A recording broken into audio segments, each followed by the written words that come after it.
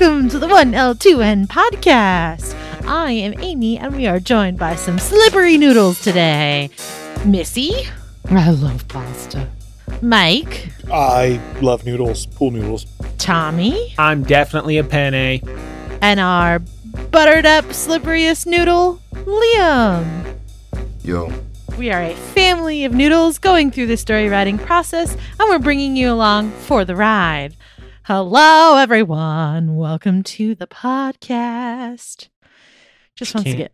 She can't help it. I can't help it. I can't It help always it. comes Anyways. out in I think you some can, manner. but you don't want to help it. Hello, No, she's everyone. helping it get worse. Welcome to the podcast. How are you? What's going on? See, Is now- that better? Was that a better tone for you? Yeah, actually, it That was. It was great. Ugh. Perfect. Oh. Do one more take like that. Hello, everyone. How are you doing today? Oh my gosh. How's your week going? Liam, you're talking so much. Oh. Anyways, how's everyone's week going? What's happening? It's so hot. It's like 81 degrees and sunny with very low humidity. Oh my gosh. Oh. Wow, what a tragedy. Your life I'm sucks. pissed bro. right now. Yeah. It's fantastic outside. uh, Although it has been fairly humid for Idaho. Working at the tree nursery, it's been great though, because when you get like sprayed with water from the booms and stuff like that, you just walk outside and it dries off kind of right away. But this past week has been a little longer to dry off than usual. I don't know. It's not as hot as it normally was. No, it's more humid. It's slightly more humid. Oh, more So, humid. mm. Yeah, humidity sucks. It's been pretty rainy in North Carolina the past few weeks. And so there's been a few days where the humidity is like, it's up there and it's like, this is Yeah. awful. Yeah, it's like 75, and you're like, wow, how is it 75 and like this? Yeah. Which is weird because 75 feels like 86. Yeah. feels like you're walking through a dense like fog at all times. And that's the thing, we walk at nights, so Yeah. it's like we get the coolest part of the day, and it's terrible. Man, that weather's crazy, right? Yep. So that's some Fall time crazy yet? weather, slippery noodle. So I might have said this before, but I've traveled all over, and every single place I've ever been to, everybody says, well, that's just like here. You wait 5 minutes. If you don't like the weather, it's going to change. And I just think every single place I've ever been to, everybody says the same thing, but they all think it's unique to their locale. Like, Here's the Missouri. thing. Oh my I've gosh. been waiting for 6 minutes and the weather still sucks. I'm Yeah. ready for it to change. I will say I have a friend that lives out in Colorado, and it would be like bright and sunny in the morning and then snowing in the afternoon and then bright and sunny again in the evening. And it's like, it would be interesting to see like her weather progression constantly is always so different. But other than that, I feel like I haven't really seen a place that the weather is like, it changes with every 5 minutes. Well, I think what I'm saying is, regardless of whether or not it actually changes every 5 minutes, every single person says that about wherever they're located. Yeah, I it is see. true. Okay. Yeah. And it's like, well, not really. This isn't that bad. You got a couple of clouds. That's, it's not changing of the weather. It's just clouds. Or like Just the happens. people when they go to the beach and they're like, there's so many clouds today. Like, what? Who cares? Clouds are nice. Exactly. I mean, I guess unless it's raining. Although a rainy day at a beach would be kind of nice. Rainy days In at my the beach opinion. are the best. I love them. I don't think I've ever been. So I don't great. think I've done a rainy day at the So beach. great. Tommy, to the beach. To the beach. I don't know why. You can't see that. It doesn't matter. Whatever. I'm about 7 hours from the beach, I think. Maybe 6 or so.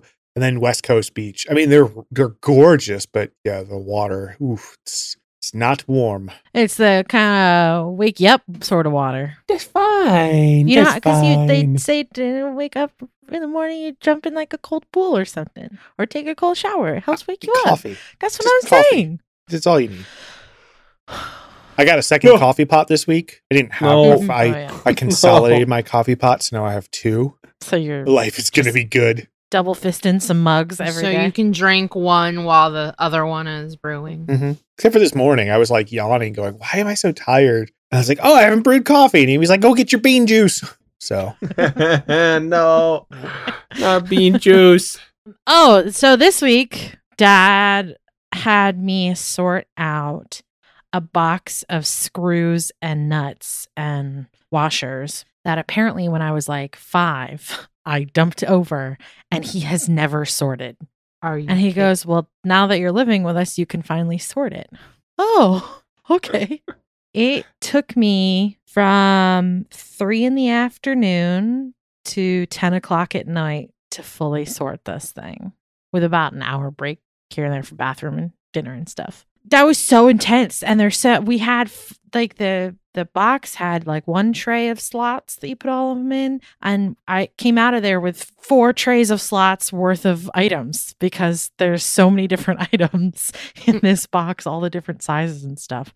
It was a lot of fun because I love tedious stuff like that. But holy cow, I think I'm done sorting for a bit. That was a lot. You were also sore after that because you were sitting all weird. Yeah. Okay. So on Sunday, I had vacuumed our basement, particularly like the ceiling, the rafters in the ceiling, and there's a lot of spider webs and stuff. So I did that for like 3 hours. So my side and my shoulder where I was holding the vacuum up was like really hurting me. So then on Monday, Dad wanted me to pick up fallen sticks so that whenever you mowed the lawn, it wouldn't tear up the mower. So I was picking up all the sticks all around our yard. We got a very big yard, and that like killed my hammy on my one side, on the same side that was still hurting from when I was vacuuming. And then the next day I had to sort all the nuts and bolts and stuff, and everything hurt. No matter how I sat or whatever, everything hurt. So I laid on the floor to sort everything. And then the next day I woke up and my whole chest and my whole back was killing me. So it's just like I was in a lot of pain doing all these dumb activities this week. It was real great. But Tommy said I got my legs, arms, and chest all done. You accidentally did a full set of workouts there. So I have a question. So- Yeah. Why has Dad saved a box for like 25 years of unsorted stuff? And why does he blame it on you? Because apparently I did knock it over. He had like drawers, and I would like take them out and I'd like pour one into the other, and then I'd like cascade them back and forth and like mix them up. Yeah, that sounds like something you would do. Yeah. So I don't remember this, but I guess he just hasn't sorted it. So I got to do that. It's a lifelong childhood dream fully come to fruition, you know? Yeah, that's like a grudge. He's like, when she goes up, she's sorting this. He knew it. Waited 30 years to get his revenge on a toddler. I mean, I don't know if I think it was, they said 5, but I don't know. Who knows? I could have been older. Probably did it when I was 17 or something, like an idiot. Nah, he would have made you sort it right then and there. Not if you didn't know about it. Well, this week I've been working a bunch, and then I asked Tommy for some help with my agony challenge, and he helped, and I really, really like it. And it's amazing how I feel like small things that he can add to a project that I do make it sound so much better. So I'm very excited to share that for you. I still have some final little bits I got to do on it. And then I've been playing God of War, 2018 God of War. Was it 18 came out? 2018, yeah. Yeah, whatever. Playing it on PC. Tommy's already played it, and I've enjoyed it quite a bit. It is very gripping story. And it is a unique way, not super unique, but I like the way that it's kind of told, where it's told through small snippets of dialogue while you're going and walking between action sequences. And the dialogue's not just spelled out for you. This is a conflict between a father and a son, and you're trying to figure out what's going on, and they make you feel uncomfortable at points, and they make you just want to say, just talk to each other, open up, everything will be fine if you just talk. But they don't do that, which makes it more interesting. So I've been enjoying the story aspect of the game quite a bit, which I've heard is fantastic, and that's why I was playing it. It's like what Sony's 4th mentor and apprentice-esque story. I mean, they're really good at doing those, so Yeah, you can see the standard video game stuff, like climbing walls in very specific ways and squeezing through cracks. And I feel like God of War is kind of a culmination of the end of the PlayStation 4 era, You know, it was one of the later games to come out on there. And so all the techniques that people have been using to hide loading screens and to, you know, have a little bit of action sequences and stuff, which are kind of getting dated at this point to me, but you can still see them in there. But it's definitely a very Sony feel in certain aspects for it. But it's a fun game. The thing I like least about the game is the gameplay. I like the story so much, and I like the way that everything is delivered, the dialogue and the interactions between characters, that I just want more of that. I kind of want like an interactive story where I'm just walking around listening to them talk, and then all of a sudden a giant fight comes up and I'm like, oh no, here we go again. Let's get this over with. So it's crazy how I want the story to continue so much that I don't want to play the fighting aspect of the game, which is the actual gameplay. Yeah, I think it's really bad to me to have a game that you don't want to play the gameplay on, but it also says a lot about every other aspect of the game, that every other aspect is so unbelievably strong that it still makes you want to quote unquote suffer through the gameplay. I mean, but it's unbelievably carried by the story and the voice actors. I mean, when you have Christopher Judge as Kratos, that's like all you need to say. That man's great. And then on top of that, you have Bear McCreary with the score. Yeah. So every single time a cutscene hits and you're hearing Christopher Judge's voice with Bear McCreary's freaking wonderful music, it's just like a magical spectacle on screen every time. That's a pretty good point. I really enjoy it. With the score as well, is it's fairly simple. Oh, yeah. I mean, obviously, like the action sequences are more pumped up, but for more of the intimate moments, it's a pretty easygoing score, which really, I think, builds on the storytelling aspect. Yeah, well, it hits only when it needs to. Basically, when you don't have to hear audio cues from the actual gameplay or need to hear voice lines from the actual gameplay. It always hits in a cutscene, but since it's no cutscenes, the music flows so wonderfully well. Yeah. They did a wonderful job on it. So do you think that this game was designed more for the story in mind or more for the gameplay in mind? I want to say it was for the gameplay because it is a fairly straight hack and slash action adventure style game. But I think the story was much more compelling than anything in the series previously. And for a lot of people, that was probably extremely surprising. I think that the writing on it actually made people enjoy the overall experience of the game more than just the individual action sequences. Because the same thing that I have problems with, I've heard there's repetitive bosses and enemies, and there's a lot of things that you do over and over again, but it's still really worth it to experience this world and this story, and specifically the way that they're slowly rolling it out. And the main story is just, you know, an interaction between a father and the son after losing the mom. Very first beginning of the game, you're like collecting bundles of sticks to give a funeral to the Kratos' wife. Well, it's also wild to me that the director, Cory Barlog, the only thing he's written is anything in the God of War universe. So God of War 2, God of War Chains of Olympus, God of War Ghost of Sparta, and then straight on to 2018 God of War. So his writing definitely has improved, and his directing, I would say, for all the cutscenes, it just works. Yeah. It's really nice. It seems like a lot of Sony video games, especially like first party studios, like Santa Monica Studios that make this game, they're really focusing on creating something that you actually care for while you play, and, you know, giving you a reason to finish and to actually play through the story, as opposed to going, well, this story's okay. I mean, I love the Batman Arkham games, but the stories in them are just ridiculous and all over the place. I don't really care for them, and it kind of feels like an Arkham game in some aspects, but this one's a lot more fun because of the interaction of the characters in the story. Some really good dialogue aspect. We'll talk about that, I guess, a little bit later. Another game that I really enjoy the story for that I've actually been playing recently is Red Dead Redemption 2. I've been playing it again. It's probably my favorite video game story. And Tommy finally played it and completed the main story and the epilogues. So, spoilers on Red Dead Redemption 2. I guess another 2018 game, if I'm not mistaken. What a good year for gaming. Yeah, good year for Sony and gaming. Yeah.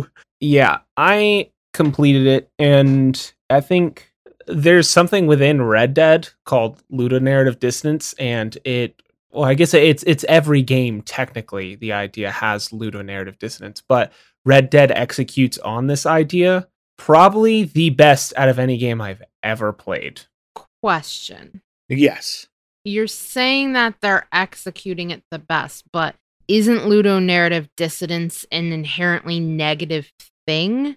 Because I guess technically it is now. Causes a disconnect between the way that a player is experiencing the game and playing the game. Yes. Or experiencing the story and playing the game. I think what Tommy's trying to, the writers of that and the designers had that in mind. At least I feel they did when they designed the game.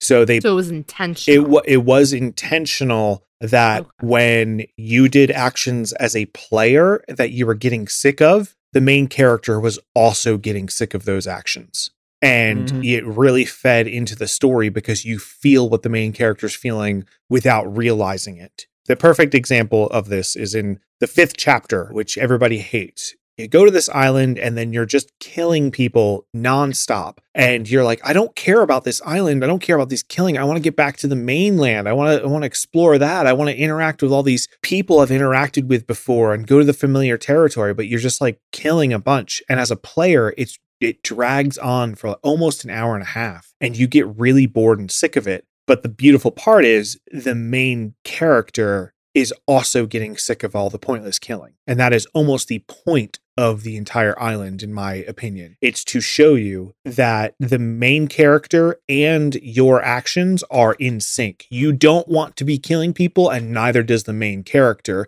So that is where they bridge that ludonarrative dissonance gap.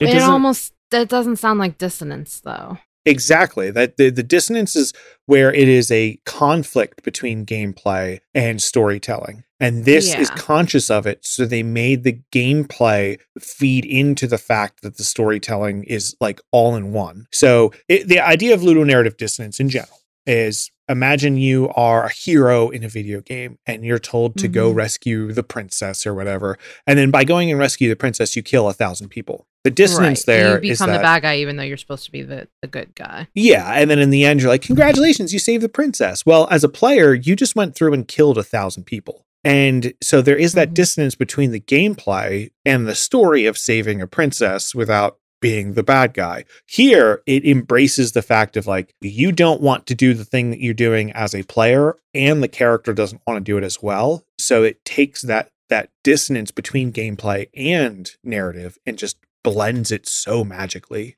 I think that at that point, that becomes the story, the point of the story and the point of the experience. It's so intentionally dissonant that it's no longer dissonance. It's like moved beyond that. It's not actually dissonant. And that's the idea. It's finally taking into account, like, make your gameplay the same thing as the story so that it enhances both aspects. Right. It's by lining it up, even though there's that level of, I don't want to do this, my character doesn't want to do this, it's no longer a ludonarrative dissonance situation. Yeah, exactly. Yeah. But it's because they understood that when they were designing it, that I believe that it just plays into the story and the emotion and gets you dragged into the head of the character. So when some of the final things happen to the character, you're just so much more emotionally invested at that point in the story, and it pays off in a way that, for me, is just super satisfying. And Tommy, I don't know how you felt about the ending. And well, I mean, just in general, I think it's the only game to make me feel like the actions I did in game were directly affecting the story, and then therefore I felt like it was my fault the story was going the way it was and not the character's fault. I know a lot of times watching or consuming any type of media, I have empathy or a sympathy for characters, but I don't feel what they feel. And this game, I am feeling exactly how I feel with Arthur, and it makes pretty much the later chapters, the ones that I think a lot of people dislike, for me, that much more enjoyable, because my empathy and sympathy for these characters have grown tenfold, because I also feel like I am the reason why this story is the way it is. Like, I've contributed to all the killing and murder and I feel terrible. So I need to make this right by being good Arthur and so on and so forth. But it ends in such like or Arthur's story ended in such a way that was not nice, for lack of a better word. It was bloody. It was brutal. It was disgusting. It was not satisfying. And I think it made that all of these arcs and characters so much more interesting to me, because it wasn't like he has plot armor. It felt like his actions actually took a toll on him, and then he got what he deserved, unfortunately, even if the other people surrounding him should have gotten what he got. No, I don't know.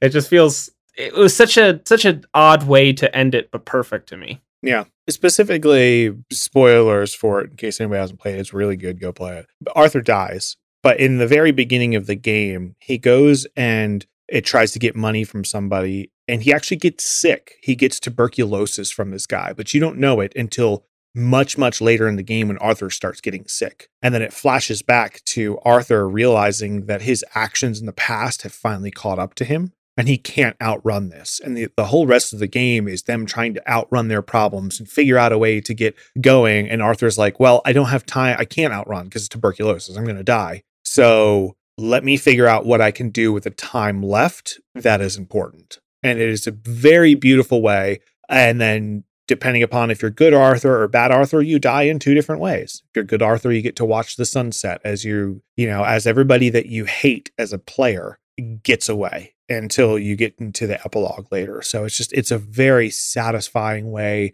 of telling that idea of a story, but not overdoing it. And it might not be super satisfying because everybody wants a hero that survives, but it's more interesting when it doesn't always happen. Now, to go back to the ludonarrative dissonance, when you're talking about a game having ludonarrative dissonance, that means that the story and the gameplay are more disconnected or less disconnected?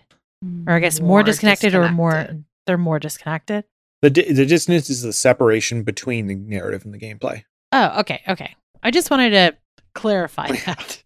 Mostly for me. In psychological terms, the dissonance is actually what the player is feeling because of the disconnect between story and gameplay. Yeah. Interesting. Somebody coined the term, I believe, at like a GDC talk or something like that. I should know this information because I read it a couple weeks ago, but my brain is pumpkin. It's just squishy with seeds inside. It was Clint Hawking. He coined the term after the release of BioShock because of its wonderful little mechanic.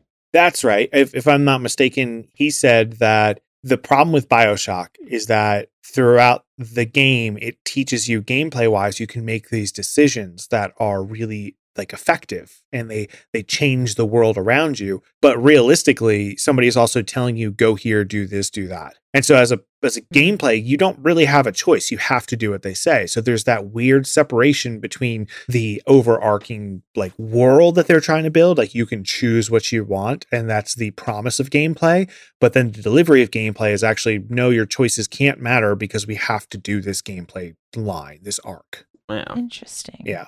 Something really cool to think about when you're playing a game is how are you as a player feeling versus how the game is telling you to feel versus what you're actually doing. And I feel that games similar to God of War and then even Red Dead Redemption 2, which is the best example that I know of, really just bridge that gap and bring that gameplay and storytelling to a whole nother level. It's odd too, because I know I have zero patience for most things. So when playing Red Dead is a very, very slow game. It's a gorgeous and beautifully detailed game, but it's also a very slow game. And my patience was running so thin. So I think it was like third and fourth chapter, I was like bored out of my mind. I was not immersed in the gameplay per se, but I was in the story, but I just kept playing. And then that's where I realized, oh my gosh, I'm supposed to feel this way. This is stupid. They're smart. And then it kept going and it kept following with that idea. It opened up to it more and more and more. And I find it interesting that I wasn't, or at least to me, immersion doesn't have to directly affect if a game has a lot of ludonarrative dissonance versus a little ludonarrative dissonance.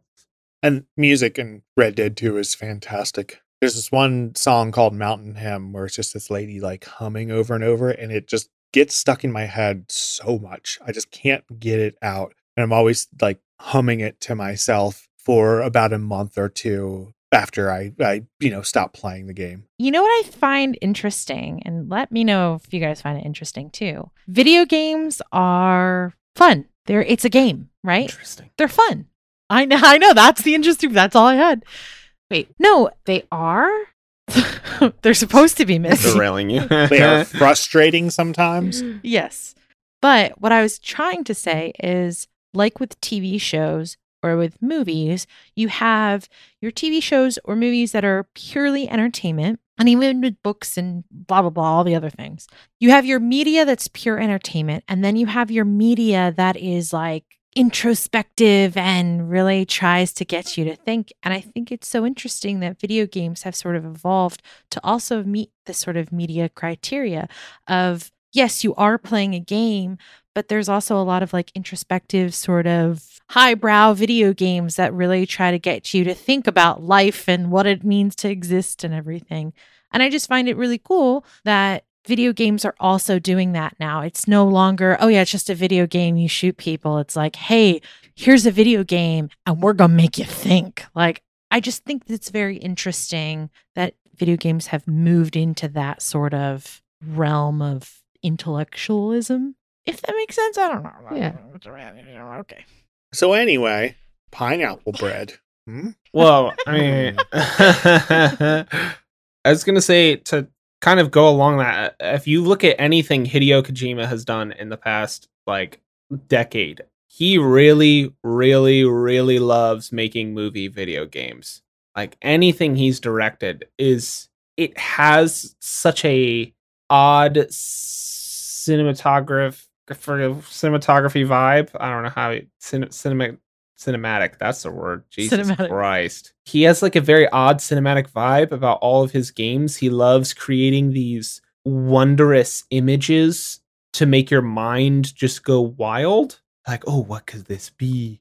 I really think that he's actually done that for his entire game career. I think that's why he's so famous. I mean, I guess when you go back to like Metal Gear Solid 2 or Metal Gear Solid, he's a type of artist that realizes that video games are not just something that you can play. It is an experience that you can have, a unique artistic medium that is totally different. So you have film and television, and they're, fairly similar. They both have different lengths and formats and stuff like that, but they're a visual format. You have music, which is an audible, and, there's sculptures and stuff. So it can be a real world, maybe even a tactile. But video games can combine a lot of different things together, but then it also puts the person in charge in that game. So it allows somebody to interact in ways that art forms typically never do. And I think that he realized that a long time ago, went, okay, I'm going to blend this from not only just a game, but I'm also going to make it a movie that you can control. It's exactly why his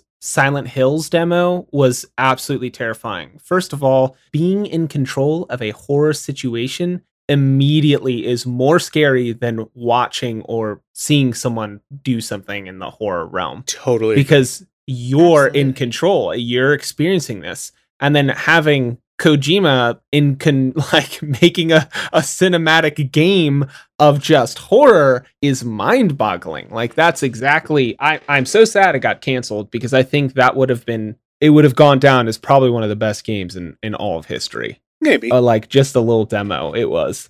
I mean, I think the demo got enough attention. At least maybe not best, but definitely one of the most memorable games. Like, oh, Silent Hills. Well, I mean, I think the demo was called PT for Playable Tester, and it was... Oh, that's why it's called PT? Yeah. I believe it's Playable All Tester. these years. Yeah.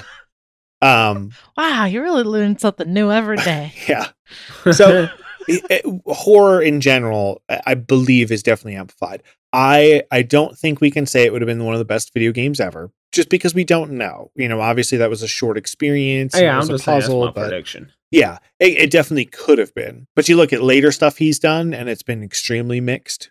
most of his stuff has not been extremely mixed. Mainly like Death Stranding was the big mixed one. That's the thing, is the only person I've seen who hasn't liked it but then ended up liking it is Donkey. Like, everyone that I've seen who legit, and I think it's because Donkey doesn't like it because he also is someone with zero patience. Whilst I've watched so many and read so many other reviews on Death Stranding that, and maybe this is also another one of those games. It doesn't definitely bridge the gap of ludonarrative dissonance because his stories are so whack, but it makes you think about your actions as a player. The whole idea of the game is like, yeah, it's a walking simulator, but your purpose is to help other players while they, in their first time, get across the world with ease, rather than, it's like about bridging connections between other players without you ever seeing another player. It's about making like your strands.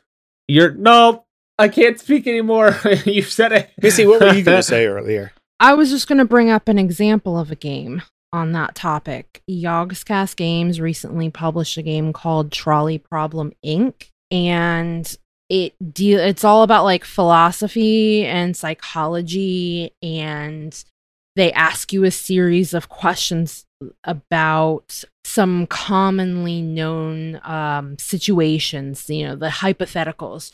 If like 6 people are definitely going to get killed by a train and you can flip a switch and make it go a different way and only kill one person, like, well, would you flip the switch? That kind of thing, right? Have you guys ever been asked that question before? Oh, yeah. Okay. So the whole game is dealing with those kind of situations. It's about, where does your moral compass lie? And they'll ask you the same question, but with different variations of it. And as you go through this narrative, they show you how the rest of the people who've played the game so far have answered. And it also gives you a time limit quite often to answer these. And how quickly you answer them is part of the scoring process. And it's not you score as a better person or worse person. It's simply like a result. Like, this is how you make your decisions and how quickly it takes and stuff like that. So it's a very interesting game because it's going through all of these really sometimes difficult moral questions that you always think of as a hypothetical, but it makes you kind of think about like, okay, well, what if this situation were real and we've just upped the stakes? There is something that's slightly similar that I played, and it was just a game on Reddit, and it's called Absurd Trolley Problems.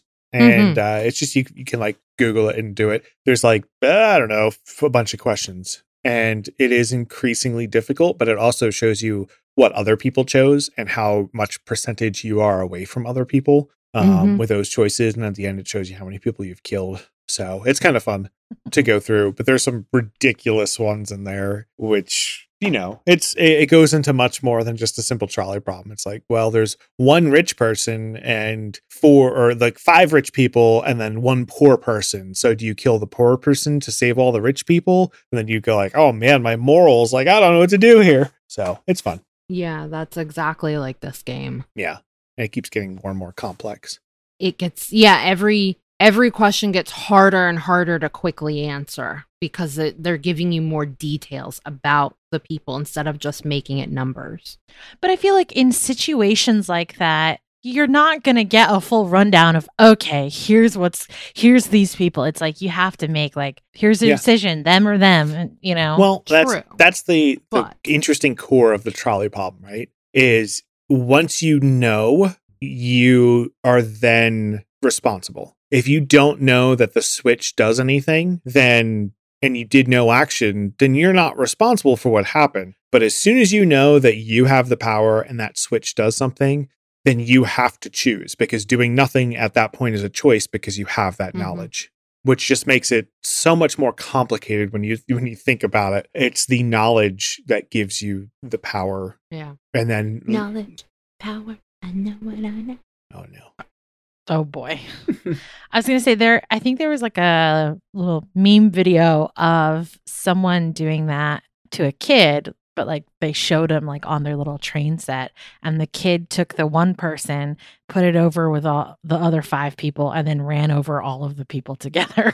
Oh, see, I saw I've something seen that totally video. different. I saw it presented where the father was trying to explain to his kid the difference, like, what would you choose? And the kid picks up the one person, puts them with the other people, and then drives safely on the track, like, without hurting any of them. The kid just instantly made that decision, like, yeah, well, but I'm that's just gonna not rescue funny. them. So. I know, but I just think No, I'm from just like a moral perspective, it's interesting the mind of a child. Oh, you know? absolutely. You know what it is? Because in their mind, that's how you solve that problem. Exactly. There's not like that is the real world application for them. you know? Exactly. I think it's kind of interesting that the child there broke the rules and just picked up made the obvious choice.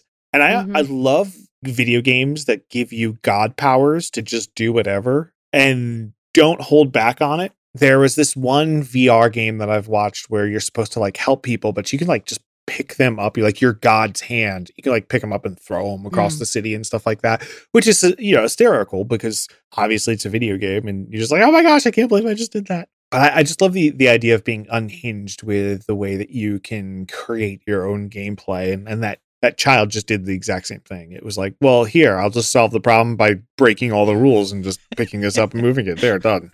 No trolley problem. That's what modders are for. Yeah. No, For modders video are for games? Thomas the Tank Engine. Oh, yeah. Sorry. Yep. Apologies. If that's not the first mod that's adapted to your video game, you're obviously failing as a video game. Yeah. Or failing as a modder. I don't So know. now. is modding fan fiction? Absolutely. Yes. Absolutely. 100%. Wait, what? Modding for video games? Oh, I'm thinking moderators. Apology. I was thinking Yeah, piercings and tattoos. Oh, like body Like mods? self-modding? No, I think it totally is. Because it's essentially writing your own script Yeah. to Changing it to do what you want. Exactly. Even if it's just having your main character walk around with as Thomas the Tank Engine, you're still creating your own world in which that is a thing that is possible. I'm just saying, people crap on fan fiction a lot, but fan fiction comes in many forms. Fan fiction can be necessary to save a series, like Star Trek. most Bethesda games, because without it, the games break. But with it, the fan fiction fixes the problems and bugs and makes them fun. Well, I will say for Skyrim, my old roommate had played Skyrim so many times, and I'm sure that this is a very relatable story. But there is a certain mod that he absolutely loved, but the mod kept updating, and every time it updated, it didn't save anything. You had to start from scratch. So he restarted like I think it was the 4th time. He's finally like, you know what? I can't do it anymore. I'm done. I don't want to do it. And then just messaged me recently and was like, yeah, so I started the mod again. Man, I forgot how much I love this game. It's so amazing. So it's interesting how mods for games can renew the love of a game itself and make you want to play it a million times just to see, Thomas flying through the air as a dragon or whatever it may be. Have you guys ever played any games with mods that have kind of renewed your faith in them? I may be on the very opposite end of the spectrum here, but I've only been able to play like a modded game besides Minecraft. Minecraft's another story. Any other like Bethesda game, I think is the best way I can describe it. Fallout and Skyrim and all that wonderful stuff. I can't play those for more than 30 minutes because then it gets to a point where it's so far from the game where I'm like, well, why would I even play this at this point? I've already played Skyrim vanilla and now I'm just coming back and playing a mod. I'm kind of bored. The only mods I will play on are like graphical mods. Oh, this is a little bit prettier to the eyes. But most times I like to enjoy it how the developer intended. And I usually don't do second playthroughs. So here's a good God did not intend Thomas the Tank Engine in my video game. So when I'm playing games like, we'll say Fallout 4, right? But the first time I try and go through a developer intended. But the second time I play it, I know that there's something I'm going to get annoyed with because developers specifically try to put in cycles that the players do so that you go back to town or you interact with more people or go to spots that you typically wouldn't go to before. But since I'm playing through it the second time and it's all about like exploration this time and seeing all the things I didn't do, sometimes I'll do mods like unlimited weight. Like I don't want to have to worry about going and selling the stuff that I carry. I understand the purpose of it in the original design, but on my second playthrough, I don't want it to hinder the experience of me just running around and seeing everything. So I'll do mods like that, or mods that kind of affect gameplay, not, God mode sort of thing, but just do mods where I have more fun and I know the problems I had last time that I don't want to have to deal with while I'm doing it this time. Mods that enhance player experience. Yeah, exactly. Enhance the player experience that somebody who's already done it, maybe. I will say one mod that I think is really cool is in Satisfactory. They have like an arachnophobia. I mean, I guess it's a mode, but they have the arachnophobia mode where instead of it being spiders that run around, it's like 2D pictures of cats that are now running around instead. So I think that mods can enhance the gameplay. They can take it away, but they can also add something fun to help enhance someone's regular gameplay without taking away from the story at all. Yeah. So like from an accessibility perspective. That's exactly. Yeah. Thank you for words because I don't, So there's the Thief video game series that I played ever since I was really young, where you're Garrett, you're a thief and you go around stealing gems and you get caught up in this plot, right? Well, the third game came out and I have it in my Steam account, and I actually downloaded this. I forgot about it until we started talking about mods. But there are several things that it fixes. It was a game that came out during the Xbox era, I believe, maybe 360, one of the two. And it had very limited zones, so you would kind of have to go through these doors to load the next zone. Well, the mod, one of the things the mod does is get rid of those loading zones. So you can actually just travel from zone to zone to zone without having to load. And it, does all the work in the background because it's a PC now. It's not an original Xbox. It's a lot more powerful. And so I like mods that do things like that will change your gameplay experience from the original developer thing because it only enhances it based upon the technological limitations that were available at the time. So I also have to play that, I guess, once I finish God of War, maybe. I've got all of them if you want to borrow them from my library. Oh, I have it too. I finally downloaded the entire mod pack that changes a bunch of stuff like that, which makes the experience more fluid, seamless. Bug fixes, textures, blah, blah, blah, blah, blah. Well, I think we're probably wrapping up this episode. I will say the one most important question that I asked previously, but I think everyone really needs to delve deep into it. If dogs owned a restaurant, what would it be called and what do they sell? Missy, for you can do cats. I'll let you do cats. What's your example, Amy? Well, I'm not sure what it would be called, but I do think that it would be like a diner. It would be like Howl at the Moon Diner or something like that. And it would be, they would just serve everything. Nothing's off the menu, like anything and everything you can find. Mine would be called The Last Pupper. And it's where you go to have your last meal and a bunch of Great Danes are serving you. So I think it's pretty good. The Last Pupper. That's pretty good. I think mine is going to be called The Forbidden Saucer, and it is an adult nightclub. Saucy. I think mine would be called The Dump, and it is just pillows and couches to chew and banana peels to eat, and you just name it. And dogs would love it. They'd be like, "Oh my God, The Dump, I want to go!" Missy's dying for those. I just took a sip of water and he's The Dump. My great invention, The Dump. Liam? I would probably do hot dogs for dinner or hot dogs for lunch or breakfast.